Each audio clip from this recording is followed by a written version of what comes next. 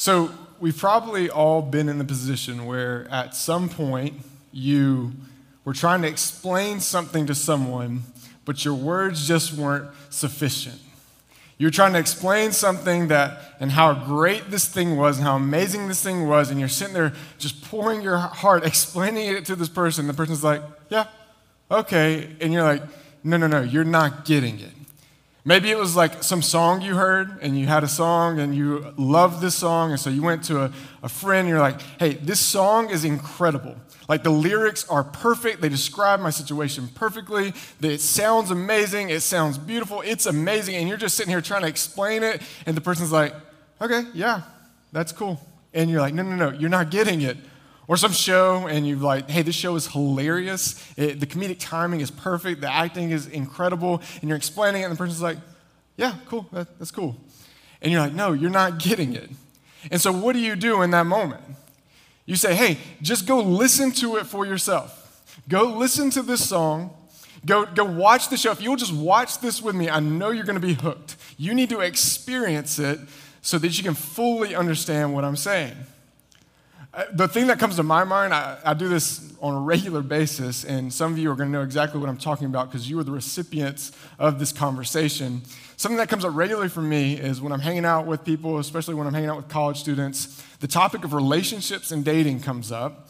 And when it comes up, I chime in and say, hey, have you seen the Ben Stewart dating series? Have you seen his book that he wrote? And usually they're like, no, I've never seen it before. And so I'm like, okay, it is incredible. He does such a good job explaining it. He takes the Bible and he shows us where, even though it wasn't explicitly stated, he takes it and he takes truths and he shows us and applies it to today. And it's just an amazing thing. It shaped how I view dating. It's so incredible. It's just great. And the person's like, yeah. I'm like, no, it's amazing. I'm going to send you the link, or I will even buy you the book, and I need you to listen to it. I need you to read it, and it's going to be great. It's going to shape how you view dating. And they're like, okay, I got it. I'm going to listen to it. And so I send them the text with the link, and then inevitably what has happened multiple times is 6 months to 2 years later, someone will come back to me and say, hey, I just checked out that dating series you sent me, and it's incredible. Like, it shaped the way I think about dating. It's amazing. I'm like, I know. I wish you would have done it 6 months ago or 2 years ago. It really would have helped you out. So there's the shameless plug. If you need the link, I'll send it to you, and then 2 years from now, we can have a conversation. But here's the thing. Sometimes when things are so great, words just don't do it justice, and we just say, hey, come and see it. I want you to experience it so you really can understand it.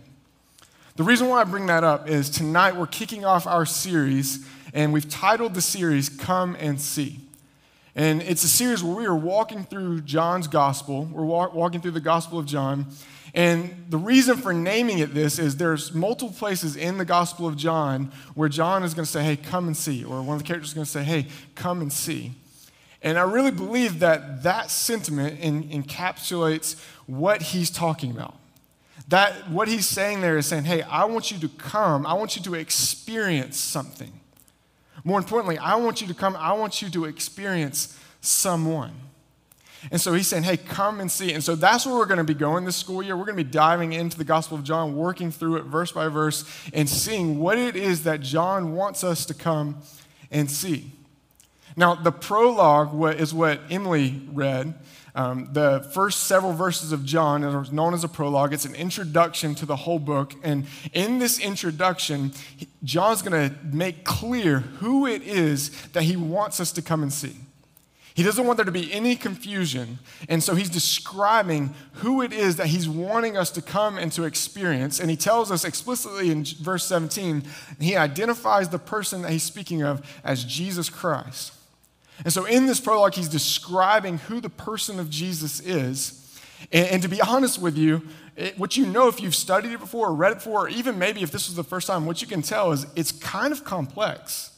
That it's pretty theological. It really feels like it's kind of up in the clouds and hard to kind of bring down and apply to now. And to be honest with you, there's things in this prologue, in these verses that we just read that really our minds, our human minds with our limited understanding can't fully wrap our brains around. Like there's things that we will not be able to fully comprehend because of the complexity of it. But even though it's complex, it's also extremely simple. What I believe is that as we walk through these verses and we talk about them tonight, we're going to boil it down and see some very, very clear and simple truths that we can understand. So even though we can't fully understand the complexities of it, we can gain understanding. And it's important that we do embrace these simplicities and we do understand them and bring them to the ground to where we can understand them. And the tendency is because it's so simple, there's going to be a tension for some of you to be like, yeah, I get it. I know it. I've heard it before. I'm not worried about it. There's going to be a tension within you that's going to say, let me just check out. This is not a big deal. I've already got it. And I want to encourage you to fight this tension because it is extremely, extremely important that we understand what he's trying to get at here. Because here's the truth. Our theology drives our activity. What you believe, more specifically, who you believe in and what you believe about God will shape what you do. What you believe about God will shape how you think, it will shape your desires, and it will shape how you speak and what you do. And so it is so important that we grasp these truths because these truths are foundational. And what you believe in matters. It's important that we understand the who that John is talking about here.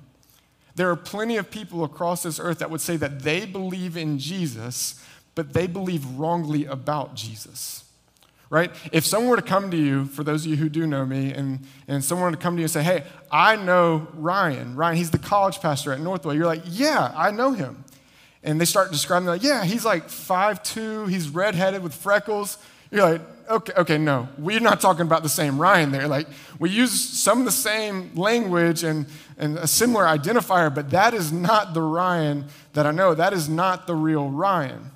See, here's the thing. There's so many people that have done that with Jesus. They get some things right, but they, in reality, miss some very foundational truths about who he is as a person.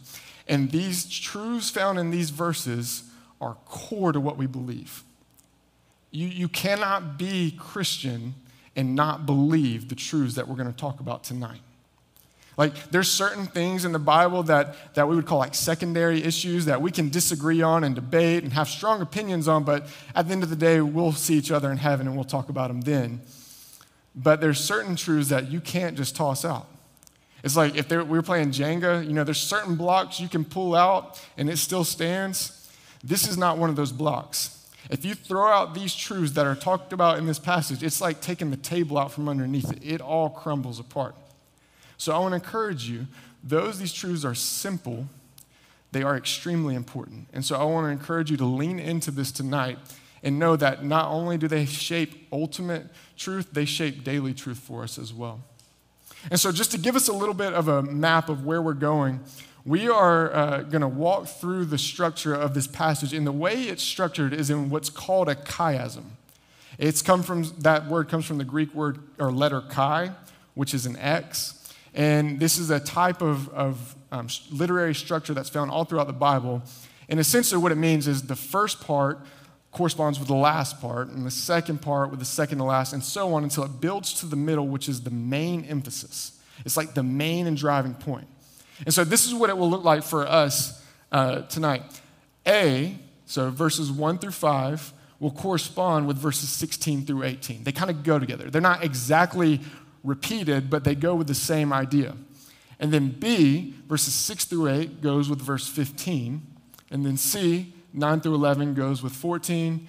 And then finally D, this is the emphasis. This is the hinge of it all. This is the driving point of the passage, verses 12 through 13. And I just show you that, so this is how we're going to walk through it. This is the map of where we're going tonight. We're going to go to A, B, C, and D, and I didn't want us to be in A and be talking about the first few verses and then mention verse 18, and you'd be like, what's going on? Is Ryan crazy? Like, is he losing it?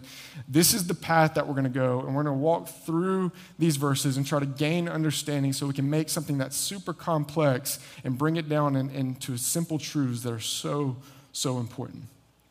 So just starting off, let's look at A, verses 1 through 5 and verse 16 through 18. The big idea for this section is Jesus is God. Jesus is God. It starts off there and it says, in the beginning. And for many of you, that triggers something. You think, it reminds you of something. And what you're thinking of is the very beginning of your Bible, where in Genesis 1:1, it says, in the beginning, God created the heavens and the earth. And so John starts out his description. He starts off talking about the person of Jesus by saying, hey, in the very beginning, before all things were, Jesus was. He was there.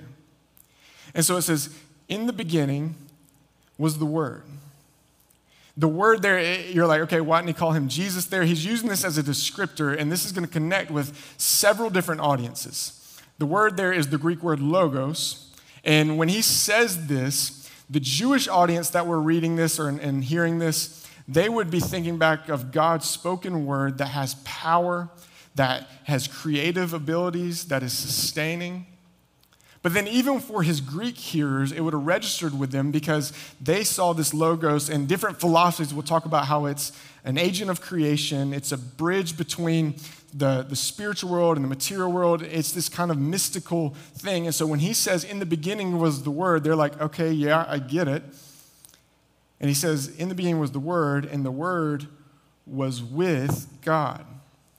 It says, Jesus was there with God in the beginning. And the literal translation would be, in the beginning, he was towards God. He was facing God. And so what he's showing there is God and Jesus have an intimate relationship. There's a very personal connection there between the two of them. Jesus was there. The Word was there in the beginning. But then he makes a statement that just is mind-blowing. He said, in the beginning was the Word, and the Word was with God, and the Word was God. He claims Jesus to be deity. He says God and Jesus are one. So there's this distinction there. There's this uniqueness. They're both there because God's there and Jesus is with him. But then there's also this oneness between the two. He says all things were created through him. In Colossians 1, it's going to talk about how he's the very agent of creation, that through Jesus all things were created, and all things were created for Jesus, that he's the sustaining force in all of creation. And so John is making a bold claim here that not only was Jesus with God, but Jesus was God. And this is where our categories start to kind of break down. That's how Tim Mackey says it at the Bible Project. Our categories, we don't really have one for this, but this is where we kind of build out part of our concept of the Trinity. The Trinity says that God is 3 in 1, that he is 3 persons with one being. God the Father, God the Son, and God the Holy Spirit, they are 3 distinct and unique persons that all exist within one being. We worship one God, and within him there's no confusion, there's no contradiction. And so again, it kind of falls short. We can't fully wrap our brains around it, but it is important that we do have some understanding to say, hey, God is one. He is 3 in 1. He is 3 persons, one being. Jesus is God. And it says he is life. It describes him as light in verses 4 and 5. That he is the thing that breathes life into things. That he is a light that is a beacon. And he talks about darkness in this passage. And oftentimes darkness is used to talk about the human condition. Darkness is used to talk about the wickedness of mankind. See, back in Genesis 3, after God had created all things and he lived in a relationship with mankind believed a lie.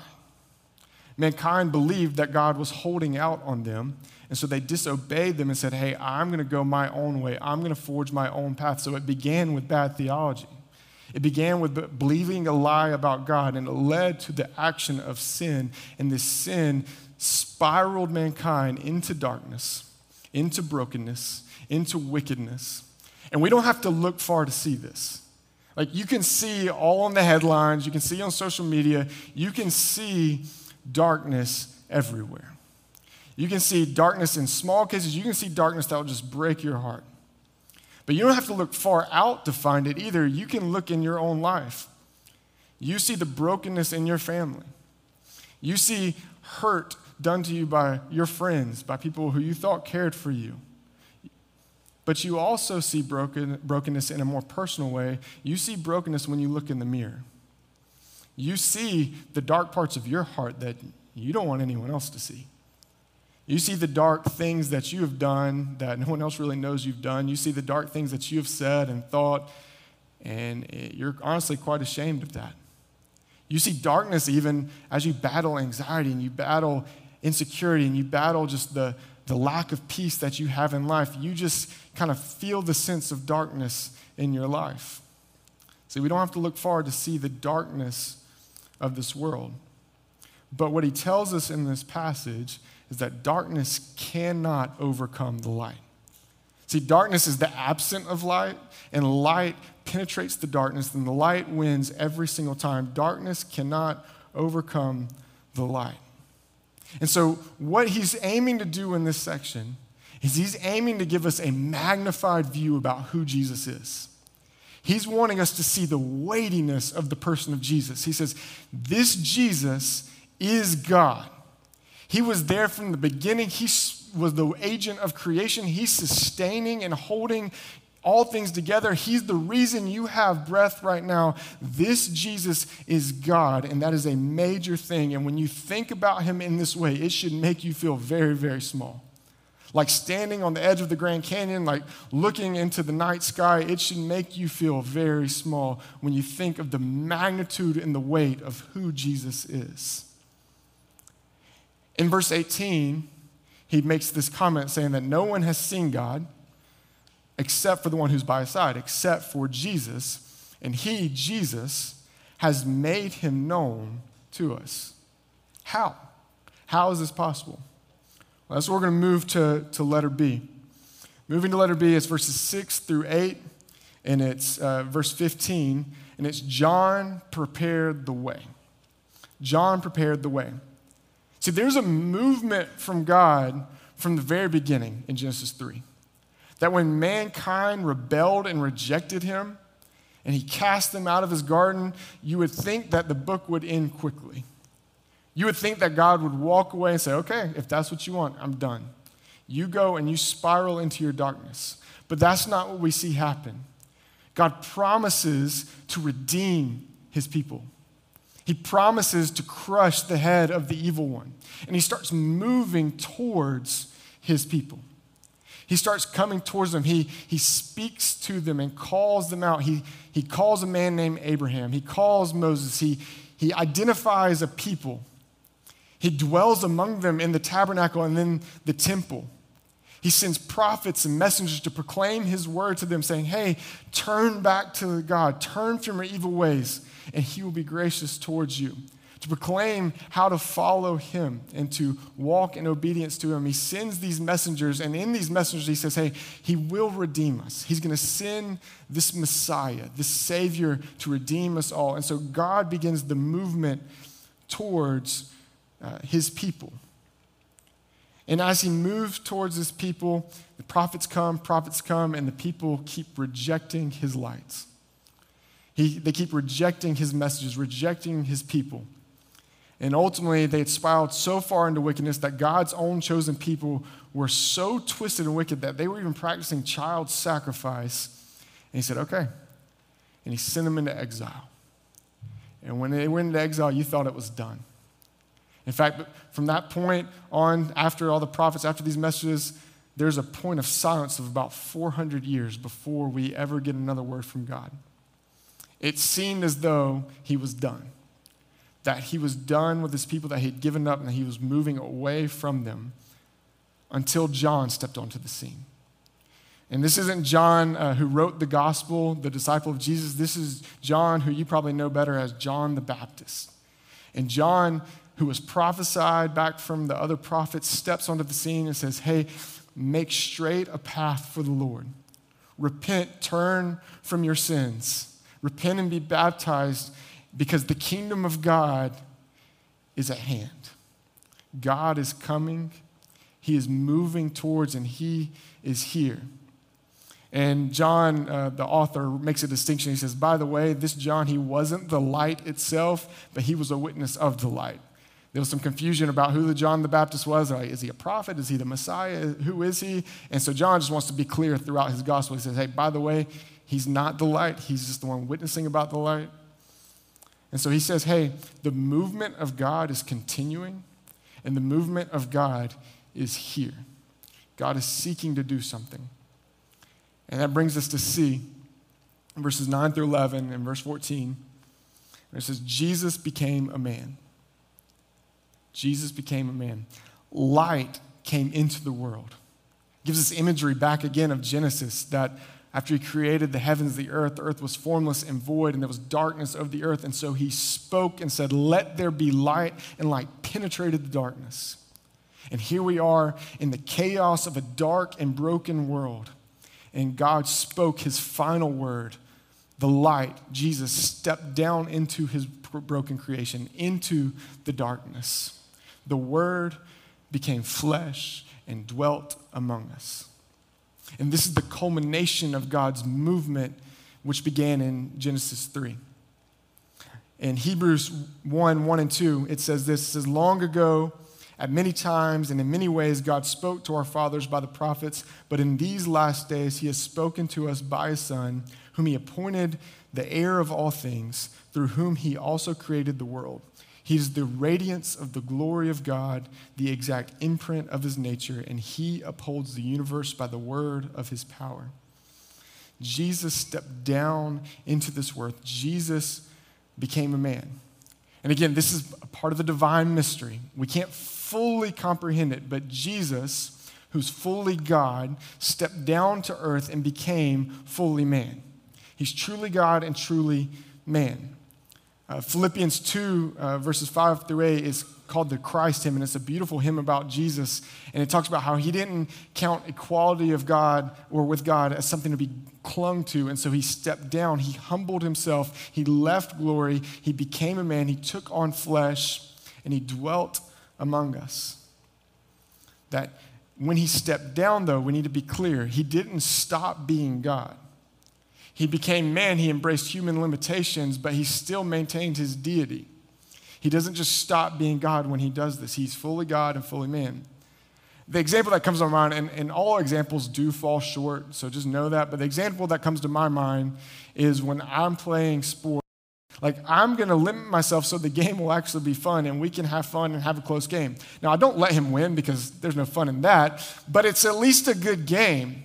And so we play, I subject myself to limitations, but here's the thing. I'm still who I am. Like, I'm still grown. I'm still stronger. I'm still faster. I still know more than he does, but I've allowed myself to be limited so we can play the game. See, Jesus, as God, stepped down into his creation and became fully man, which meant that he limited himself of his deity, but he did not lose his deity. He is still God, but he's accepted and embraced and subjected himself to the limitations that come with being a human. And so we'll see this throughout John. We'll see this play out where we see Jesus as God, but also distinct from God, where he's praying to God the Father, and we see his humanity very clearly, but then we're also going to see where he acts as God and has power as well, and we see the complexity of it. But here's the point. Here's what's really important for us. This is what we can grasp. The humanity of Jesus means that he identifies with us and us with him. Because he subjected himself to the limitations of becoming man, we can identify with who he is because he understands the human experience. That means he got sick. That means when he stubbed his toe on the corner of a desk, it hurt and there were tears. He felt pain. There were limitations to what he could do as a human. He subjected himself. He understood the human experience and all that goes in it. So you do not have a God that is distant. You have a God who knows all too well the limitations of what it means to be human. And as he did this, as he became a man, he was the embodiment of God. What it's going to tell us is that he makes God known to us through dwelling among us. That humanity has seen God's glory because we've seen Jesus. God stepped into his creation, but the creation didn't accept him. The creation rejected him. And here we see the great irony that God created us in his image, that we are his very image bearers. Yet when he stepped down into earth, his own image bearers didn't recognize the one that they were created in the image of. And we rejected God. In fact, the darkness rejected the light and crucified him on a cross. And it's really an astonishing, wondrous thing that Jesus would leave glory and become a man just to be rejected by his creation, just so he could suffer and feel the pain and be crucified on the cross and to die. It is a wondrous thing that he would do this, because here's the thing, there's not a soul in here that would do that. I mean, I don't like inconveniencing myself for anything. I don't like it when Sarah says to get something across the room when I'm sitting on the couch. So much less am I going to leave glory and all of the splendor of it and come down and become a man just so I could suffer and die at the hands of my creation. So it pleads the question, why? Why would Jesus do this? And that's where we get to the emphasis of it all in this letter D, and it's verses 12 through 13, and it says this. It says, "But to all who did receive him, who believed in his name, he gave the right to become children of God, who were born not of blood, nor of the will of flesh, nor of the will of man, but of God." See, if left in darkness, we would surely die. We've offended a holy and righteous God, and we deserve the fullness of that judgment. If left in darkness, there is no hope. But light stepped down into the darkness. Jesus became a man, and when Jesus entered this earth, he started spreading his light everywhere. With all who encountered him, he would heal the sick, he would bring light there, he would give sight to the blind, he would speak with clarity and with truth unlike any had ever heard before. He brought light and life wherever he went. But again, the darkness didn't want it. The darkness rejected the light and crucified him on the cross, though he was sinless. And it seemed as though the darkness had snuffed out the light. But we know that's not the end of the story.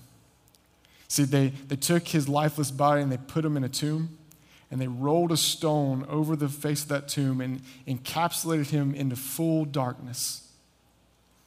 But then on the third day, there was a great earthquake.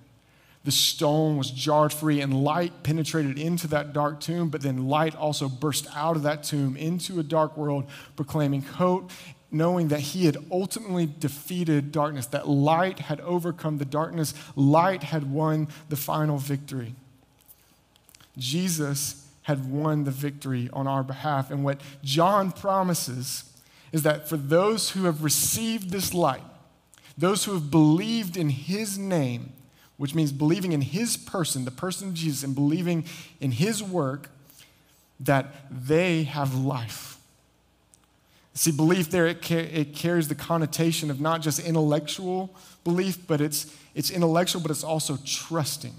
It's believing and trusting in the person of Jesus. He says when that happens, when someone says, hey, I'm in darkness and I need light, and they embrace and trust Jesus with that light, what happens is those who believe become children of God. They have the right to become children of God. Jesus left heaven and came and stepped down into earth, and you would think that he would bring judgment with him, but instead of judgment, he brought grace. And when we turn to him, we receive life. We who, what Ephesians would say, were dead in our sins, were alienated from God, were children of wrath, now become children of God. We have new life and we're born again. I love the imagery that adoption brings. That I know that many of you know that Pastor Kevin and his wife Katie, several years ago, they adopted two little children, a little boy and a little girl. And what's so beautiful about it is if you go and you ask Pastor Kevin or Katie how many kids you have, they're not going to say we've got 2 biological and 2 adopted. No, they say we've got 4 kids. That they are ours just as much as the first 2 were ours. That when they adopted them, it changed their name. It changed their reality. And one day when Kevin and Katie are gone and God has called them home, that those two children who were adopted received the same exact inheritance as the biological kids because they are their children. That's the picture of what happens to the follower of Jesus. That we were dead in sins and children of wrath, but when we embrace Christ, our identity changes. We are no longer children of wrath, but we are children of the Most High King. And as his children, Galatians says that we become heirs to a kingdom, that we share in a rich inheritance, that as his children, we receive eternal security, that we cannot be stripped from the hand of our good Father through being ransomed by the blood of Christ, that we receive a Holy Spirit as a deposit, as a promise that we will one day dwell with him forever and ever and ever. Nothing can change that reality.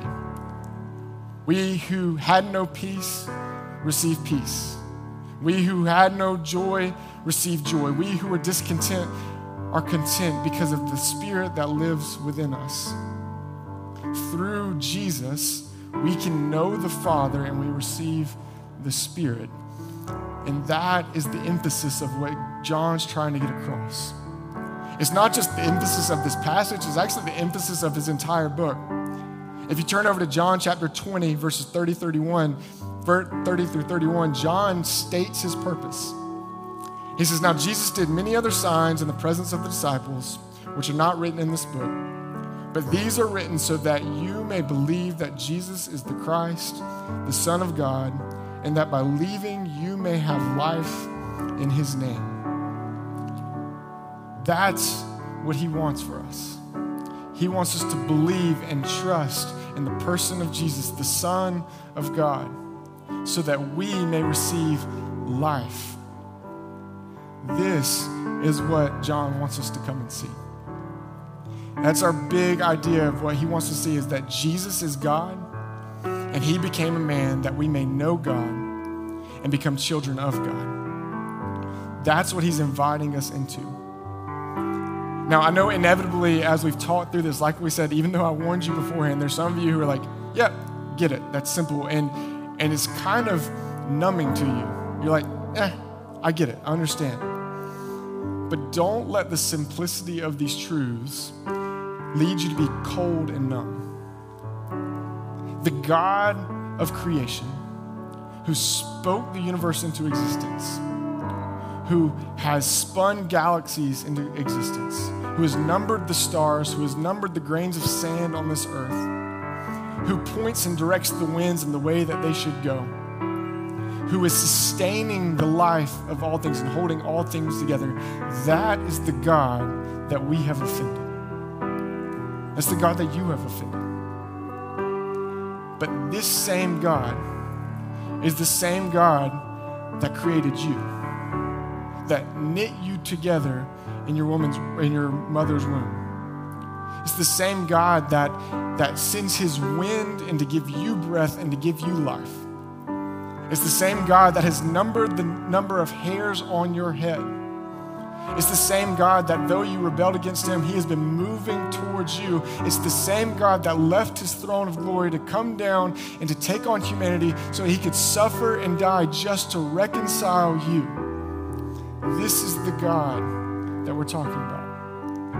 And so may these truths, however simple they may be, may they never lead us to be cold and numb to this gospel. When we dwell on the magnitude of who Jesus is and the weight of his person, and then we see his personal nature and the way he's moved towards us, it should stir in our hearts a fire and a passion to love him more, to pursue after him, to walk in obedience. It should stir within us a great desire to see this dark world come to know him and to take the light of Jesus and proclaim it into the darkness so that the world may know of the hope that we have through him. This truth should set us a passion deep within us. There's others of you and you are followers of Jesus, but if you were honest, you'd say, yeah, I've been anxious. My heart has been unsettled. This is a new season for me. and things are changing, and I don't really know. I'm off at school for the first time, or I'm about to graduate, and I don't know what I'm going to do, and you've been stressed, you've been anxious, there's some dynamics with your friendships, and it's bothering you, and you're just unsettled altogether. Set your mind on these truths. Let these simple truths wash over you. See and feel the weight and the magnitude of who Jesus is, that he is God, and he is so big that he's controlling all things, he's sustaining all things, that he's sovereign over all things. There's not a single thing that's outside the scope of his sovereignty. You might not know what your next job is, but it's not going to take him by surprise. You might not know what things are going to be like, but there's nothing that takes him off guard. He is sovereign over all that. Feel the weight of his sovereignty, and then see the truth that not only is he sovereign, but he loves you. He cares you. He's promised to work things for your good and for his glory. Sit with the weight of these truths, and let these truths, let peace wash over you. And then tonight, when you lay down your head, let you sleep like a baby, because you're resting in the sovereignty of who God is. And there's yet even some of you, I know that there's some of you in this room that are walking in darkness. You've never turned from your sin and turned from the darkness and embraced the light of Jesus. And after hearing the truths of God and hearing about his character and hearing and thinking about your position before him, you feel the weight of that darkness closing in on you. And you're tired of sitting in this darkness. Tonight, my call for you is the same, is to come and see. Taste and see that the Lord is good. See the magnitude and the weight of the person of Jesus, the God of whom you've offended, but see his personal nature, that he has moved towards you. He's lavished grace upon grace on you. Turn from your sins. Trust in the person of Jesus. Be made anew.